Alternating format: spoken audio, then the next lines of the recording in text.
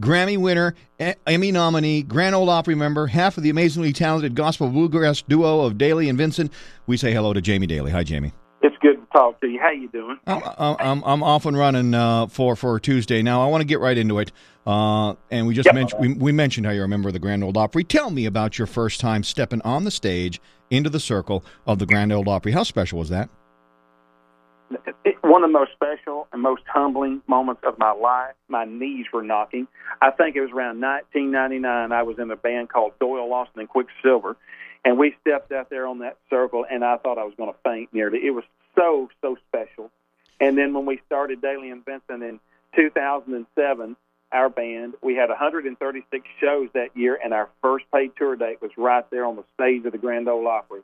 And I couldn't believe it. My knees were knocking again. How amazing. Can you do me a favor? You've probably got an in there at the Grand Ole Opry. I need to start a letter-writing campaign to get Scotty McCreery invited into the circle. Because I know. How is that not a thing? You know, I would love to see Scotty become a member.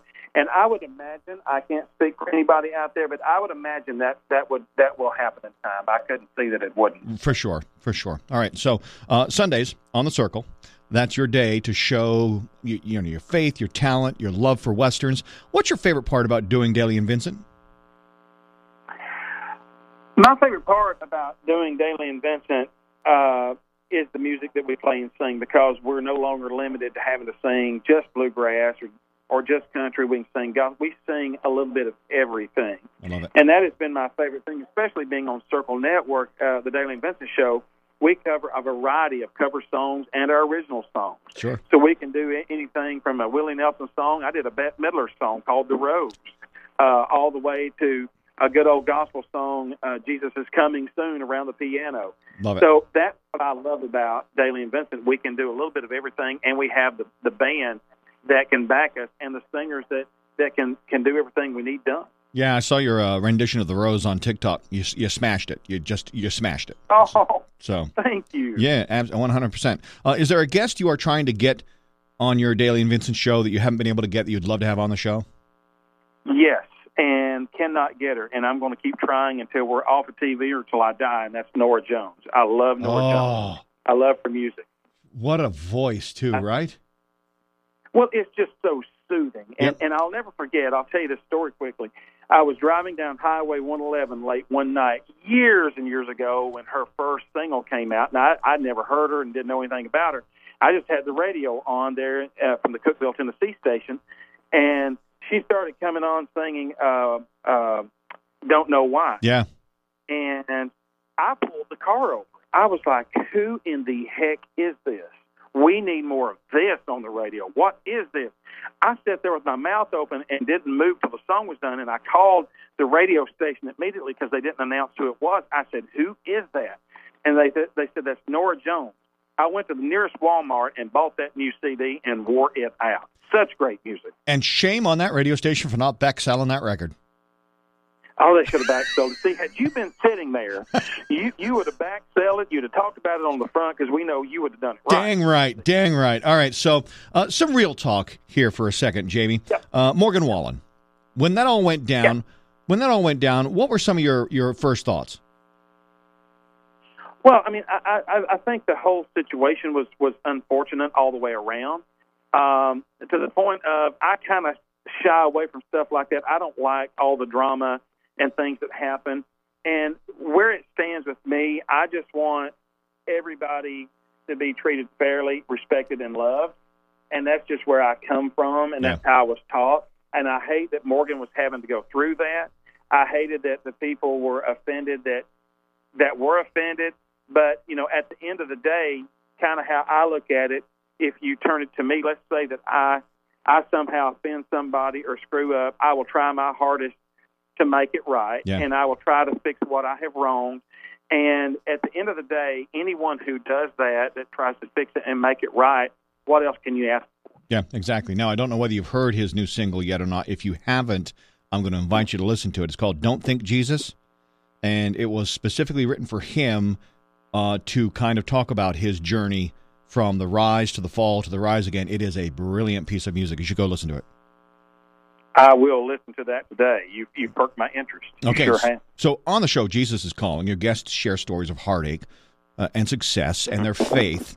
Can you give me one of your stories of heartache or loss or challenge where you leaned on your faith to get through it? Well, it just happened this past month. I was in Costco getting frozen stuff for the freezer and had a friend with me, and we're going down the aisle, and I get a phone call or a text message, have you heard what's happened to your mom and your stepdad, Jimmy? I'm like, what in the world? And I called the guy, and he said, hey, Jamie, Jimmy and your mom have just been hit, T-boned by a semi, and they are life-flighting both of them out on a helicopter right now to Nashville. And I literally almost passed out and fell to my knees, and my friend caught me. And we just dropped everything, left the buggy there, and ran to the car. And I was crying. I was praying. And I beat the helicopter to the hospital. 10 minutes later, they touch down with my mom. They bring her in. An hour later, I get to go in and see her. She's got a broken pelvic bone. We didn't know if she was going to make it or not.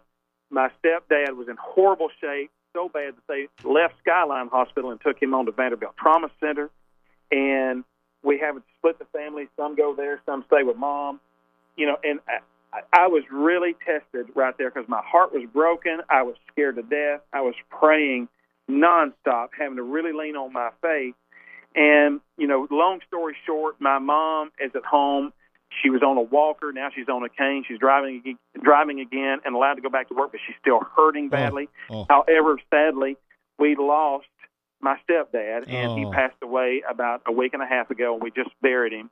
So it has been a very challenging, tough time because how I'm built with me, it's God, family, and then music. Yeah. So that's how my priorities are. And so my family was first, and I came off the road because I wanted to be. I was not going to leave their side. Right. I just can't do that. Right. And so that was really challenging, not only to me, it was challenging to my band and my business. My goodness. But that has been really hard for me. And we found out, you know, God works in mysterious ways, and I wondered if He worked it this way. But here's something strange for you. When they got my stepdad in there, he never talked again because he was completely out of it, broken up pretty bad. But when they got in there, they found out he had lung cancer that had metastasized to his arm, his lymph nodes, and his brain. And we didn't even know it. And he had stage 4. We didn't even know it. And he had always said and told us, if I ever have cancer, I don't want to know it. Well, he didn't know it. Well, saved. So it makes you wonder if God was working a plan. Yeah, saved from the suffering, for sure.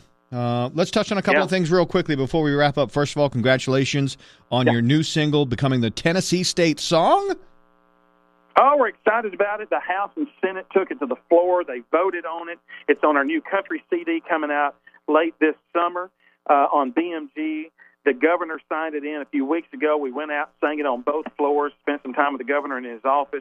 Was very, very thankful that that's a historic moment for us. I'll Leave My Heart in Tennessee, written by Karen Staley. My goodness. You've got a festival coming up you want to talk about real quick? We do. American-made music festivals in Albertville, Alabama, Jackson County, Tennessee, where I'm from, Hiawassee, Georgia, and Wheeling, West Virginia. We got acts like Martina McBride, Josh Turner, Diamond Rio, Shenandoah, Gene Watson, the Isaacs, Jimmy Fortune, us, many more. AmericanMadeMusicFestivals.com. Go check that out. Wheeling, West Virginia, beautiful part of the country. And I was just talking about Diamond Rio with a friend the other day. Now, your drummer's pretty talented with juggling. Do you have a hidden talent? I eat good. Okay. How's that? All right. And finally, if I can make a request, one of my favorite hymns is Here I Am, Lord. On TikTok, if you can work out about 30 seconds of that, I'd love to hear it. Here I Am, Lord. Did I put that on? I mean, Here I Am, Lord? Did I do that? I don't know whether you've done it or not, but on TikTok, if you haven't, if you could throw it up there, that'd be great. Well, I will work on that. I've never sang that one, I don't think, but I will certainly work on it. All right, my friend. Listen, we could talk for a lot longer. I could share stories, and I'm sure you got a lot to share. But for now, congratulations, and I love seeing you on The Circle, and continued success. Well, you too. God bless you, and y'all come see us in Wheeling, West Virginia in November. Yes. It'll be a lot of fun. Yes, sir.